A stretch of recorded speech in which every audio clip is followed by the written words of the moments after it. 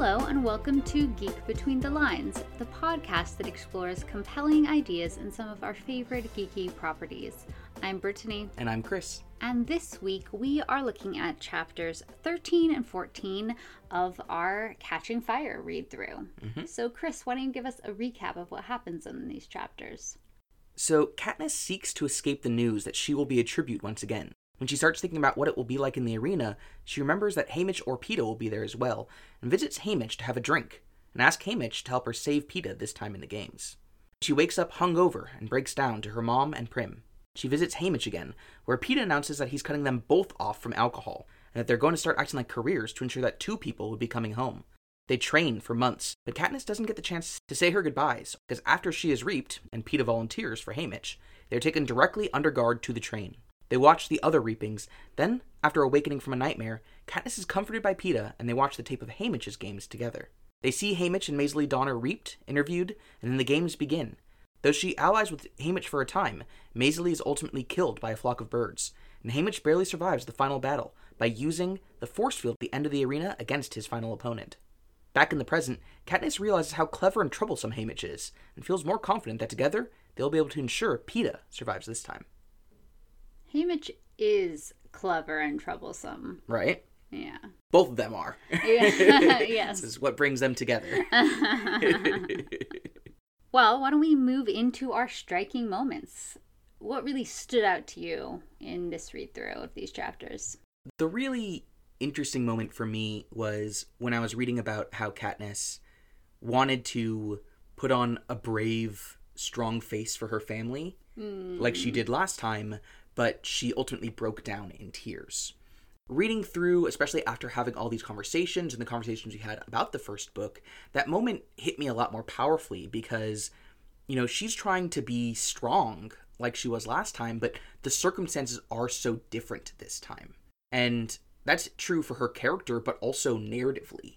We talk a lot about how her volunteering for Prim is an example of narrative agency, where Katniss is propelling the narrative forward by choosing to be a part of the Hunger Games. Here, she's not. She actually is not having that. This is something that is a response to her earlier actions. So it's still based off of her agency in a way, but she's not choosing to go to the games the same way she was before. And so I can understand a greater sense of despair when she's not doing this to protect someone. She's having this done to her because of actions that she's taken in the past.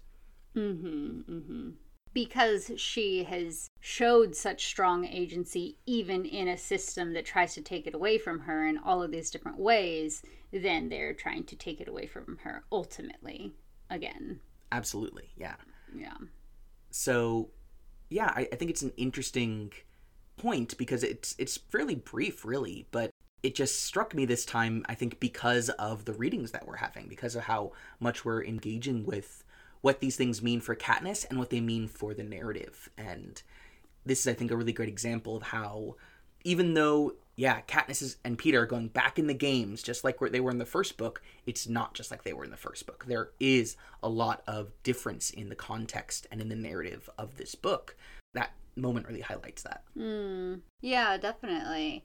That moment stuck out to me too. And one of the things was she used the word indulgence. Okay, fine. Like, I'll be sad today after she broke down, and I'll be comforted. But the fact that that's what she considers an indulgence, when we think of the word indulgence, it's like, ooh, some decadent dessert or, something like that. It's just something we want, not emotions that anyone would have at this news.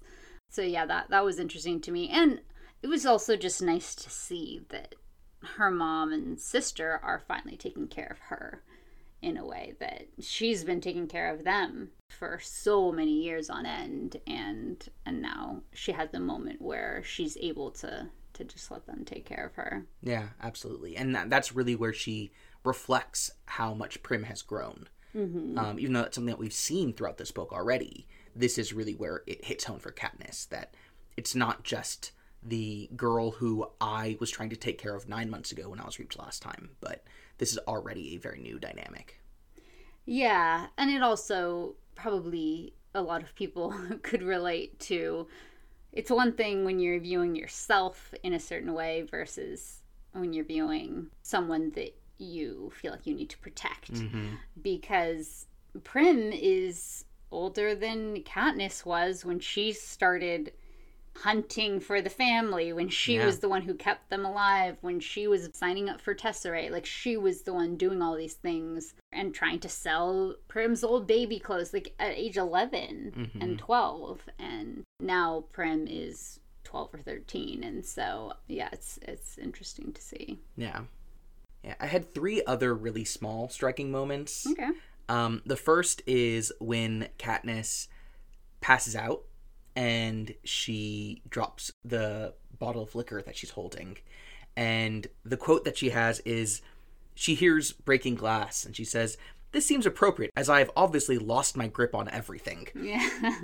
Which is just such an interesting quote, because she is writing in the first person present tense, and so she's kind of drunk while she's saying that, and yet it's still so biting and humorous. This is Katniss. Exactly. This is one of the reasons we love her. Exactly. So, yeah, just a great line. The second was when they were describing the arena that Haymitch was the victor for. They describe how it has a meadow and a giant mountain and a woods. And so I found out that woods is singular, apparently. It's not the woods or some woods, it's a woods, which just kind of blew my mind, and I had to stop reading for a bit to kind of reread that. Is it always the case? You can also say, like, there's some beautiful woods behind here would probably also make sense. Okay. But apparently you can also say, there's a beautiful woods behind here, which... yeah, I didn't notice that, but that's weird. Yeah, exactly. The English language is awful. And then the final thing I have is just that Katniss explicitly says that she cares nothing about finding out what the mood of the people in the Capitol are when these things are happening. And I just find that so funny, because we care so much about it based off these conversations. We're always like, how does this affect the Capitol? I'll probably bring that up later on today. Yeah. And yet Katniss has no time for it, which makes sense. Absolutely. Yeah. We care about it because we're from the Capitol. Exactly. Yes. What about you? What are your striking moments? Yeah, one that I had was just, I had forgotten that Madge snuck some of her dad's Capitol newspapers to Katniss, which I think is just such a small, it was just like part of one sentence, you know, but it does show so much agency on Madge's part, and that she is taking actions that could put her in danger, but she's doing it anyway. Yeah, that's such a great moment, because it also really reveals a lot about who has access to what information and the value of information and all these other kinds of both societal and individual moments that, yeah, as you mentioned, are just one small part of the sentence, but still illustrates a lot more. But yeah, just, so interesting. Absolutely. Another I had was, I think it's a very small moment, but I think it is maybe showing some growth on Effie's part. I mean, I guess we could also interpret it as not, but the fact that she has the servers on the train take her wine away because Haymitch isn't drinking and he's trying not to drink. Such a great moment. Yeah, it's just, it's a small act of not just kindness, but like showing a compassion and showing an awareness of someone else is probably having a hard time with this. Haymitch isn't saying, I don't think, that he's having a hard time with it, but she notices. And so, you know, we could say it's the polite thing to do. So that's why, but I don't know. No, I think it is a moment of growth, and that she cares about these people a bit more than she did previously. Absolutely. And that moment hit me too, because, you know, earlier in this book, what we saw as the culture of the Capitol, which Effie represents to a large extent, is defined by this horrifying excess, this throwing up so that you can have more, so you can consume more, you know, this hedonism. And so for her to choose to go without, for her to choose to abstain, because it might make someone else feel like she's in solidarity with them, like, that is a huge deal, I think, for someone in her position. Yeah, I mean, we know the prep team wouldn't think of it, mm-hmm. right? Yeah. Yeah, it's very much like, also, Effie's kind of being like Team Mom, which is also like, let's all get matching accessories, and we can really look like a team. It's quite cute. I mean, that is also a sweet thing. Yeah. That, like, she knows that at least one of these people is not walking away from this. Yeah. And, you know, wanting to do something in solidarity that they can take with them into the arena. Mm-hmm. And, like you said, growth, because the previous time she didn't think of herself as part of a team with the tributes. Mm-hmm. She saw herself as hoping to grow from here and go on to a better district. Yeah. Now she sees herself as belonging in a way that I think, yeah, is powerful. Yeah. She seems like she feels something for District 12 now, or at least these 3 people. And does some of it have to do with her? Like, it was a big victory. It was a historic victory. Of course. Yeah, it's still not perfect. She doesn't understand what the Mockingjay means to Katniss. Yeah. But... or the fact that Katniss wouldn't care that she had a wig specially made to be in association with her. But imagine how long it took. Like, imagine how much she was chomping at the bit to get to say that until Peeta mentioned her wig. Yeah. I know this is a trying time for them, so I'm not going to say anything. But if they mention, exactly. Yeah. But why don't we move into our From Another Point of Views? This is where we are talking about scenes or something that happens from a point of view other than Katniss's. Yeah, so the main one that I have is Haymitch. I mean, this is a big Haymitch section. Absolutely. Although I wasn't even thinking about it in regards to his games. His games. Oh, interesting. But actually, the beginning of these chapters, when Haymitch tells Katniss that she could live 100 lifetimes and still wouldn't deserve Peeta. I think this read-through, for the first time, I really saw Haymitch as reacting to their reactions here, where he had already made a biting comment about how it took her a long time to address the fact that she wouldn't be alone in the arena. That this is not just news about her and her going back into the arena, but it's also news about 2 other members of her family, essentially. And how Peeta immediately responded to that. That was his first concern, was to ensure that Katniss would make it out alive again, and that Haymitch, would do whatever he needed to make that be the case. Whereas Katniss went and, came to him afterwards, and he already sees that as a failure on her, a failing on her.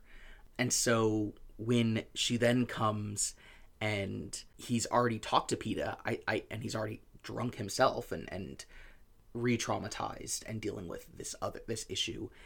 Yeah, I think that's a really meaningful comment coming from him. That the first few times I read this, I think I just saw it as kind of another kind of mean comment, but here I see it as a little bit more pointed to what Haymitch is experiencing.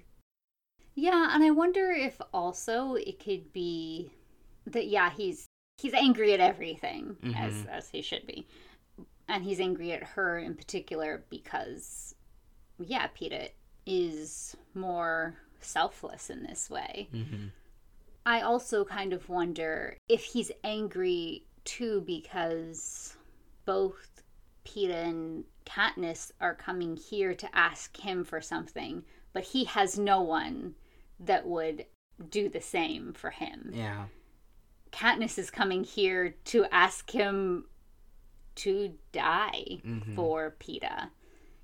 And Peeta is asking to die for Katniss. Yeah. But he knows that he's no one's top priority. He knows that nobody would do this for him. So I wonder if that also is, difficult. I mean, and it's a harder ask from Katniss than Peeta. Because Peeta's just put everything into saving her. Mm-hmm. That's one thing. But saying volunteer to go back into the arena to die, that's a That's a hard ask. Yeah. Which is why she doesn't want to. And she even frames it as, if Peeta's in there with me, let's make him survive and not me, which is another important, crucial part of what she's asking. Yeah. But she's also asking him to volunteer. It's a rough situation. It really is. Yeah. Yeah. But in addition to that, I'm going to add something that's a bit of a spoiler. If you don't want to be spoiled, skip ahead 2 minutes. Who doesn't want to be spoiled? Not me. Katniss. Knowing that Haymitch is part of a wider plan here, I wonder how much his desire to have him or Peeta go into the arena is itself part of strategies for this wider plan. You know, I don't think that he necessarily has everything worked out as to what it will be at the end of the book, but I do think that he's already sees the importance of Katniss as a symbol, and even the importance of Peeta as not only a symbol, but as someone who has skills that could be useful in that realm. And so he not only is dealing with having to revisit the most traumatic thing that's ever happened to him in a really visceral way, but also that happening to two of the only people who are still alive who he cares about, but he's also has these other elements to deal with. Well, yeah, I mean, it says that she sees pain flicker across his eyes, right? And I think a big part of it is that even as he's agreeing, he's in his head saying, no, I have to save you. Exactly. I don't want to save you, but I have to save you. Yeah, the guilt of that, I think. I mean, to choose her twice over Peeta when he likes Peeta more. Yeah, exactly. Yeah, it's the guilt, the responsibility, the lying about this life and death thing, and anticipating having to let Peeta die. Yeah. So yeah, that whole scene and thinking about that through Haymitch's perspective really was just kind of powerful for me. Mm-hmm. Definitely. The other thing that came up was, which is very much sparked by things that you've been talking about and thinking about Peeta as someone who's dealing with depression, possibly even suicidal ideation, is seeing his response to this news being self-sacrifice for Katniss. It kind of made me start thinking about how both Katniss and Haymitch start drinking to kind of cope with this in a way that is self-destructive in the short term. Mm-hmm. But Peeta makes a decision that is self-destructive in the long term. And so while we don't see him getting drunk and overindulging in the same way they are, he is also indulging in something that is really destructive and could certainly be tied to the ideas that you've mentioned about him already having no value on his own life. Yeah, that's interesting too that you bring that up, because I know when people decide that they are going to kill themselves, they often are in a better mood or they're more focused on their certain tasks, the things that they want to get done before then and things like that. Yeah. And we do see Peeta here have a very singular focus. Mm-hmm. So that could be an interesting reading as well. Absolutely, yeah. Yeah, but what perspectives did you want to talk about? Well, even though Katniss doesn't care about what anybody in the Capitol is thinking, I was thinking about Caesar Flickerman and this announcement and having to commentate on things afterwards, I'm sure, or interview people and all of that. And just, from our book 1 conversation about his point of view during the interviews, I was just kind of thinking about him, if we have that compassionate reading of Caesar, that he's definitely a part of the system, but maybe he feels like this is a very small way that he can at least help a couple of people, Yeah. or make things not be as bad before they die. And then thinking about him feeling like that was all pointless in a way, because all of these people that he interviewed before their games, and then he did a post games victory interview with them. He was the one who celebrated with them. Exactly. Yeah. Like, and they were the sole survivor out of all of those 24 kids he interviewed, except in Hamish's case, which is the 48 kids. And now 23 more of these survivors, of the ones who made it out, are the ones he could help. The ones he did help now. Yeah, in a small way, and now they're going to die. And he has to interview them before they die. Wow, that's really compelling. Yeah. Yeah. And again, it's like, he's in this privileged position, he's at no risk, but like, still just on a very small personal level of just... Maybe if he felt he was doing just a tiny, tiny, tiny bit of good in this terrible system, even that is undone, which is a good thing, right? Mm-hmm. It's showing that, like, no, you're actually not doing good, because the system will still kill these people. Yeah. And the system will still do whatever it wants for its aims. And so your little piece in this isn't helping. Yeah, exactly. That's such I think, an important lesson. Yeah, that's really fascinating. This is, I think, one of the most intriguing things that I've thought about. Oh, you're welcome, yeah, Chris. Thank you very much for this. It certainly wouldn't have come from me.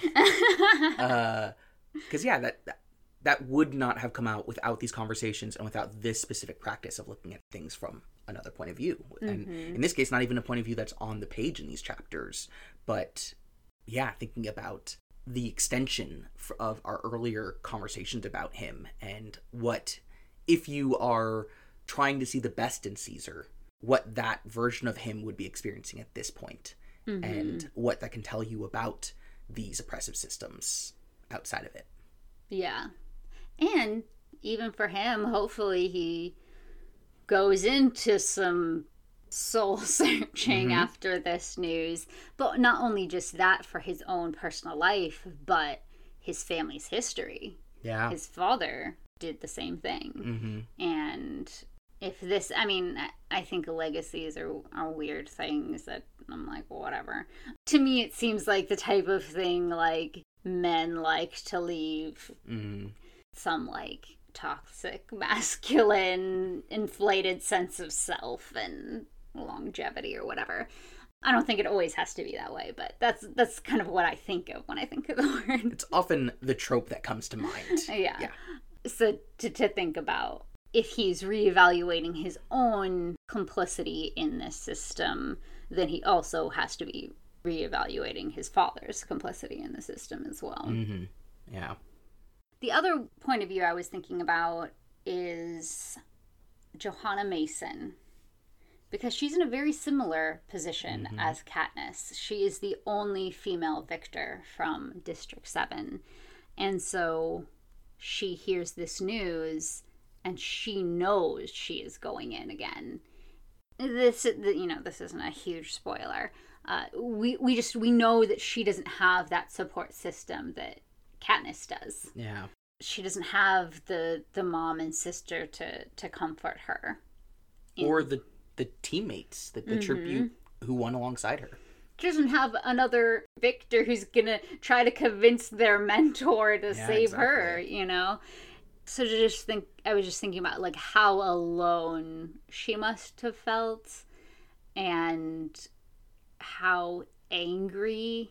Yeah. And I just kind of pictured her taking one of her axes and just axing up her victor's village house. Because that seems like something she would do. Yes, very, very much a destructive response. Well, She's gone through half the Victor's Village houses in her village, just herself. If any of them were still standing, tonight they are going down. Because also, like, thinking about the symbol of the Victor's Village house. The fact that it's all a lie. Yeah. It is all made a lie here. Yeah, so I was just thinking about her. So angry and wondering if maybe the next day or whatever, thinking about Katniss at all, knowing that she's in the same position. Yeah. So yeah, as bad as it is for Katniss, and it is bad, it is horrible, thinking about in certain ways it being different or worse for Johanna. Obviously, Johanna's had more time since she's won that she didn't have to go back in the arena, unlike Katniss. But also, if you didn't already hate the career districts, like I feel like you would, just for the fact of maybe they have 15, 20 more victors to reap from. So the likelihood you're going back in is much smaller than these districts who hardly ever get a victor. Yeah. Well, now that we've talked about some depressing point of views, why don't we talk about some touch points? This is sure to be uplifting. Yeah, always, every time. So these are things that we are seeing in these chapters that correspond to things that we see in our own society. So what are you seeing? Yeah, so the point where Katniss realizes and discusses with Haymitch how she didn't meet any of the other victors on their victory tour, and Haymitch talks about how they wouldn't want to have it look like victors are sympathetic to Katniss. It reminded me of just how historically we often don't hear about how there were alliances and meetings between people that show inconvenient histories for mainstream understandings of history. A couple that came to mind were, one thing I think that we see every February is, or at least I see it on my Instagram feed and things like that, is some of Martin Luther King's anti-capitalist speeches and letters. Absolutely. They're amazing. They're excellent, right? But we don't see it much of that because it's not the picture of Martin Luther King that society wants to portray. It's inconvenient to think about him as having dealings or alliances with people who are Marxists or people who are pro-union or socialist or whatever it might be, which he was going to be a part of because he was part of a civil rights movement. And other people who were part of civil rights movements were people who were progressives. Progressives are often leftists. So, well, yeah, if we have to talk about race, let's do it in a silo. We can't talk about an intersection between race and economics. No. That's going too far. Exactly. The other one that came to my mind was the meetings of and the truce between LA's gangs before, during, and after the LA riots in 1992, or the LA uprising, I should say. Because this is something that many people don't know about, but after years and years of really intense gang violence in Los Angeles, really propelled by the crack epidemic, with millions and millions of dollars being made through drugs, leading to greater enforcement of territory and things like that between gangs, so greater violence. Ultimately, there was a meeting between leaders of the Crips and Bloods and other gangs in Los Angeles that led to a truce that said, okay, no more inter-gang warfare because all of this is being sparked by the deterioration of our communities, joblessness, poverty, etc. And so let's have a non-violence pact that will make it so that we can focus on those elements of our community. And that's not what we hear about when we hear about gangs in the 1990s in Los Angeles. We hear about the LA uprising and how Black people were violent and all these other kinds of things without seeing the much wider context of not only these wider systems that were building an environment in which that violence was a response to, but also the way that the community itself tried to build answers to that violence. And, guess what? The LAPD didn't care. LAPD continued to enact policies that ultimately led to the dissolution of this truce, rather than being like, this is great. Let's work with these leaders, because, like it or not, they're community leaders. Or maybe they're doing a better job than anything we're doing. Can't have that. You know what we need? Military equipment. Yeah. Yeah. And that is one of the times of intense militarization of the LAPD. I say one of the times because there's a lot of those times. It hasn't only happened once. No, definitely not. So yeah, it's just those kinds of histories of, in this case, where we see Katniss as a troublesome figure. We don't want to, the Capitol does not want to portray her in a light that makes it so that people in the districts would want to sympathize with her. And so keeping her away from other sympathetic people is a way of doing that. But a lot of that is telling stories that are incomplete.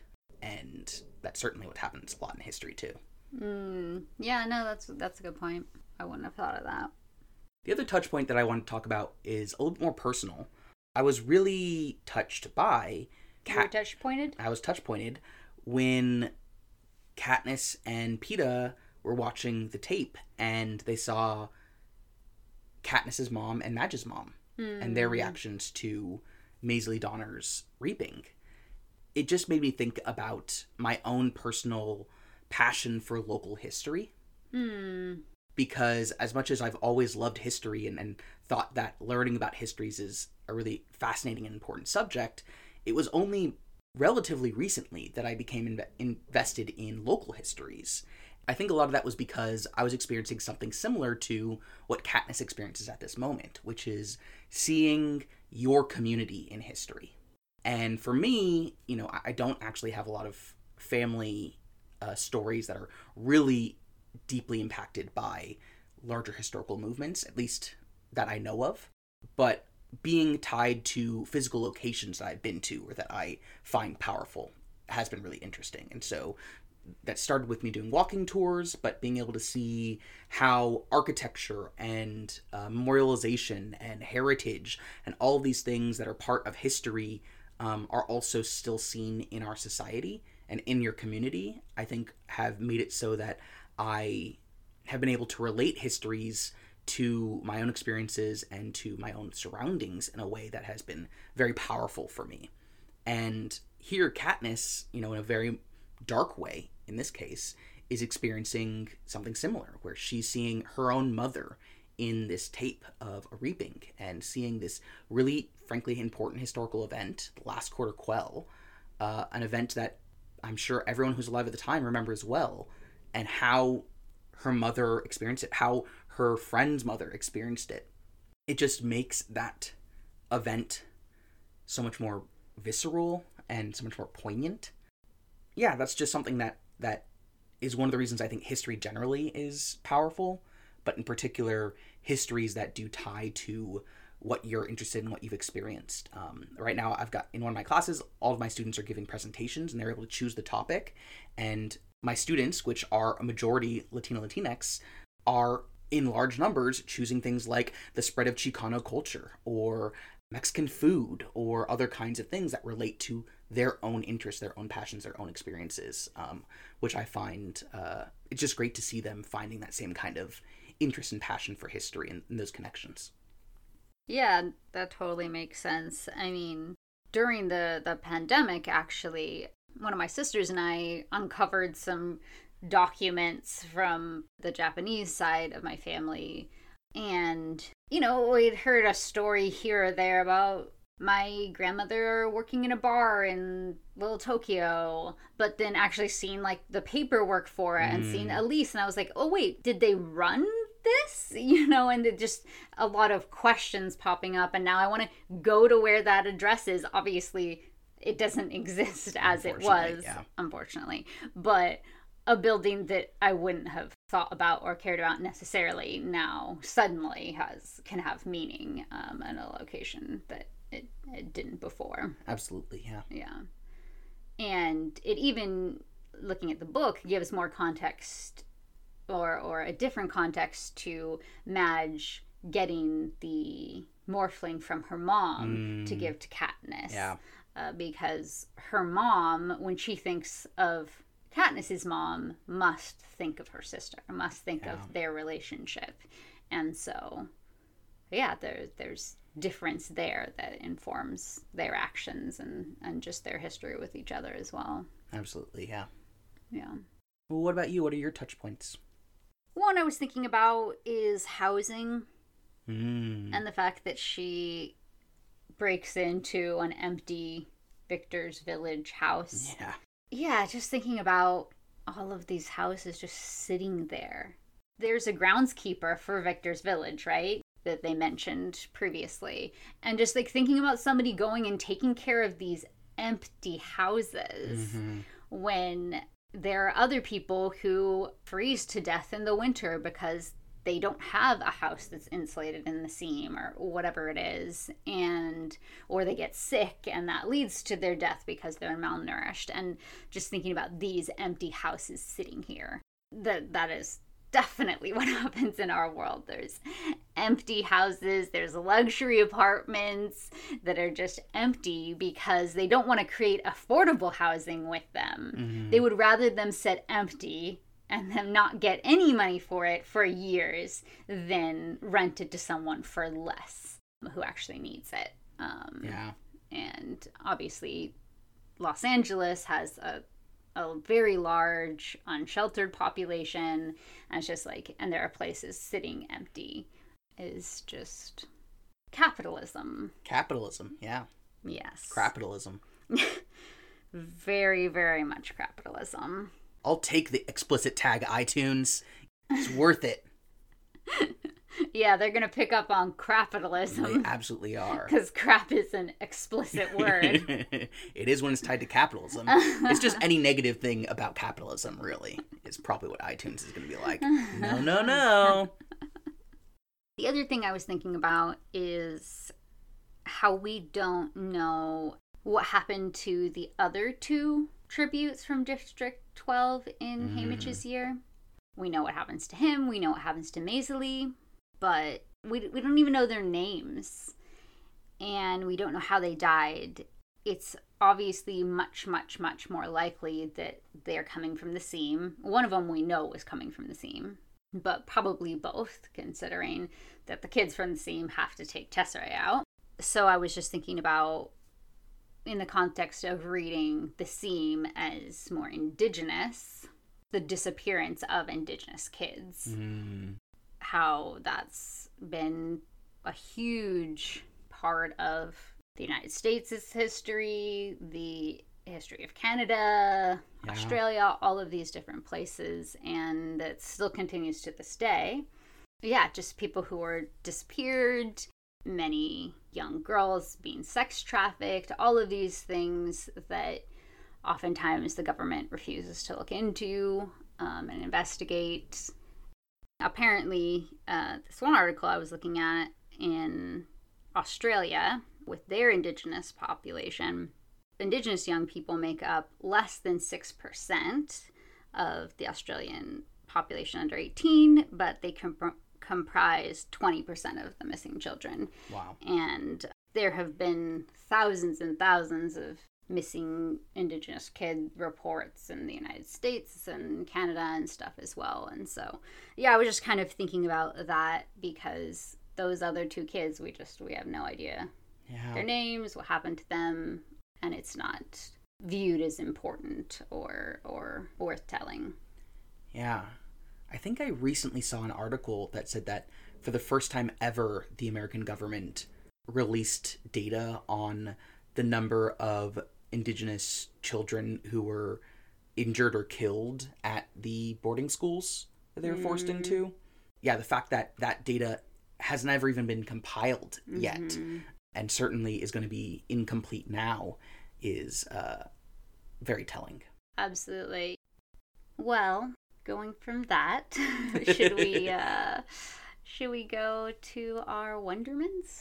Yeah, I really only have one that's on my mind right now, and that is the extent to which the victors embody hope, as Katniss maintains. She reflects on how the Quarter Quell's reasoning is about how even the strongest amongst the districts cannot overcome the power of the capital.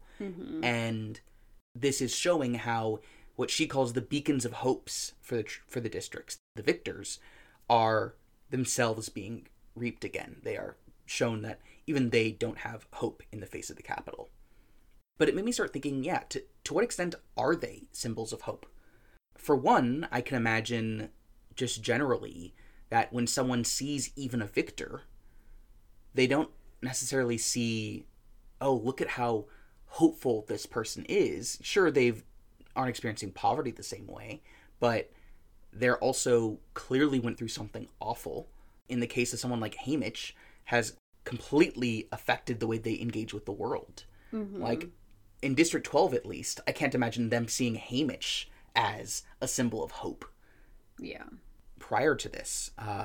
And in similar districts, like we'll see the district of the Morphlings, I wonder if that's the case. I can imagine in other districts it might be more so, but yeah, it made me think we only get to see much of District 12, and there haven't really seen something that would make me view the districts these way. It feels more like a capital vision of the tributes to me. I'm sorry, of the victors to me, because the capital has this idea of the victors as these symbols of so many things, and yeah, I wonder if there's a disconnect here between what the capital is putting forward as what the victors symbolize and what they actually symbolize to people in districts. Yeah, it's an interesting question.